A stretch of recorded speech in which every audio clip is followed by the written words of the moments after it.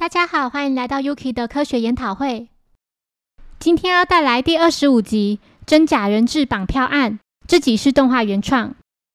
一名叫五居直子的女孩遭到绑架，歹徒给直子父亲看了一眼在他们车子里的直子，接着歹徒发现似乎有警察在附近，他们立刻驾车逃离，警察紧跟其后。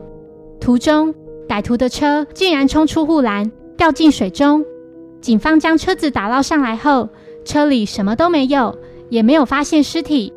柯南来到车子里查看，心想，车子是从前面撞下去的，为何只有车窗破掉呢？车子里还有一把铁锤。直子父亲请小五郎协助调查，并请秘书花井说明详情。花井说，直子被绑架那天，我们约好要去看电影，但他一直没有出现。歹徒就打了电话给我，才知道直子被绑架了。之后，花井、小兰与柯南来到被车子冲破护栏的现场，他用手捏了一下鼻子。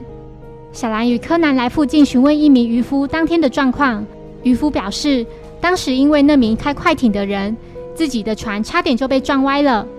之后两人来到渔夫提到的那艘快艇的位置，快艇上有潜水装备。柯南心想，歹徒和直子可能都还活着。歹徒用事先准备好的铁锤把车窗打破，然后游到对岸，再搭上停在对岸的快艇，趁警方将注意力放在落水的车的空档时逃离。不过还有一个疑点，就是警方并没有找到直子的尸体，但当时直子明明就在歹徒车子里。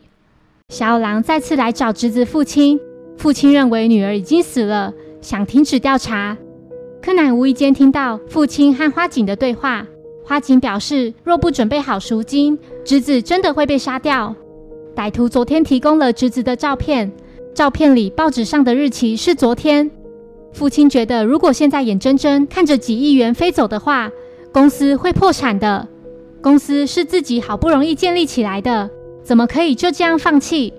花井发现柯南在门外偷听，把他带到某个房间后告诉他，我曾有个和你差不多大的弟弟，名叫昌作，他在4年前去世了。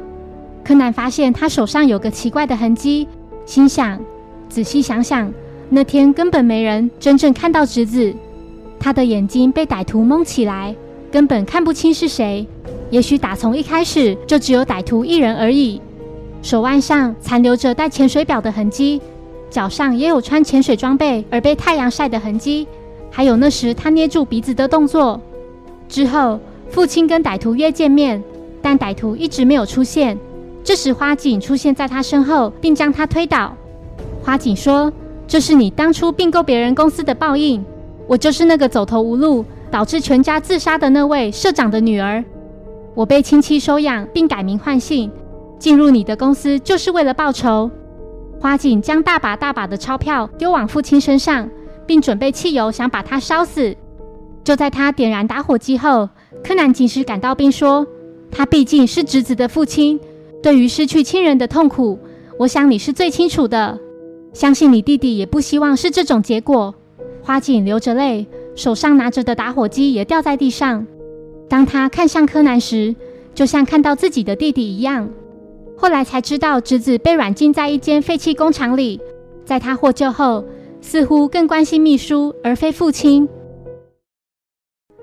谢谢收听，如果喜欢本节目，欢迎小额赞助给我支持，谢谢。那我们下一集再见，拜拜。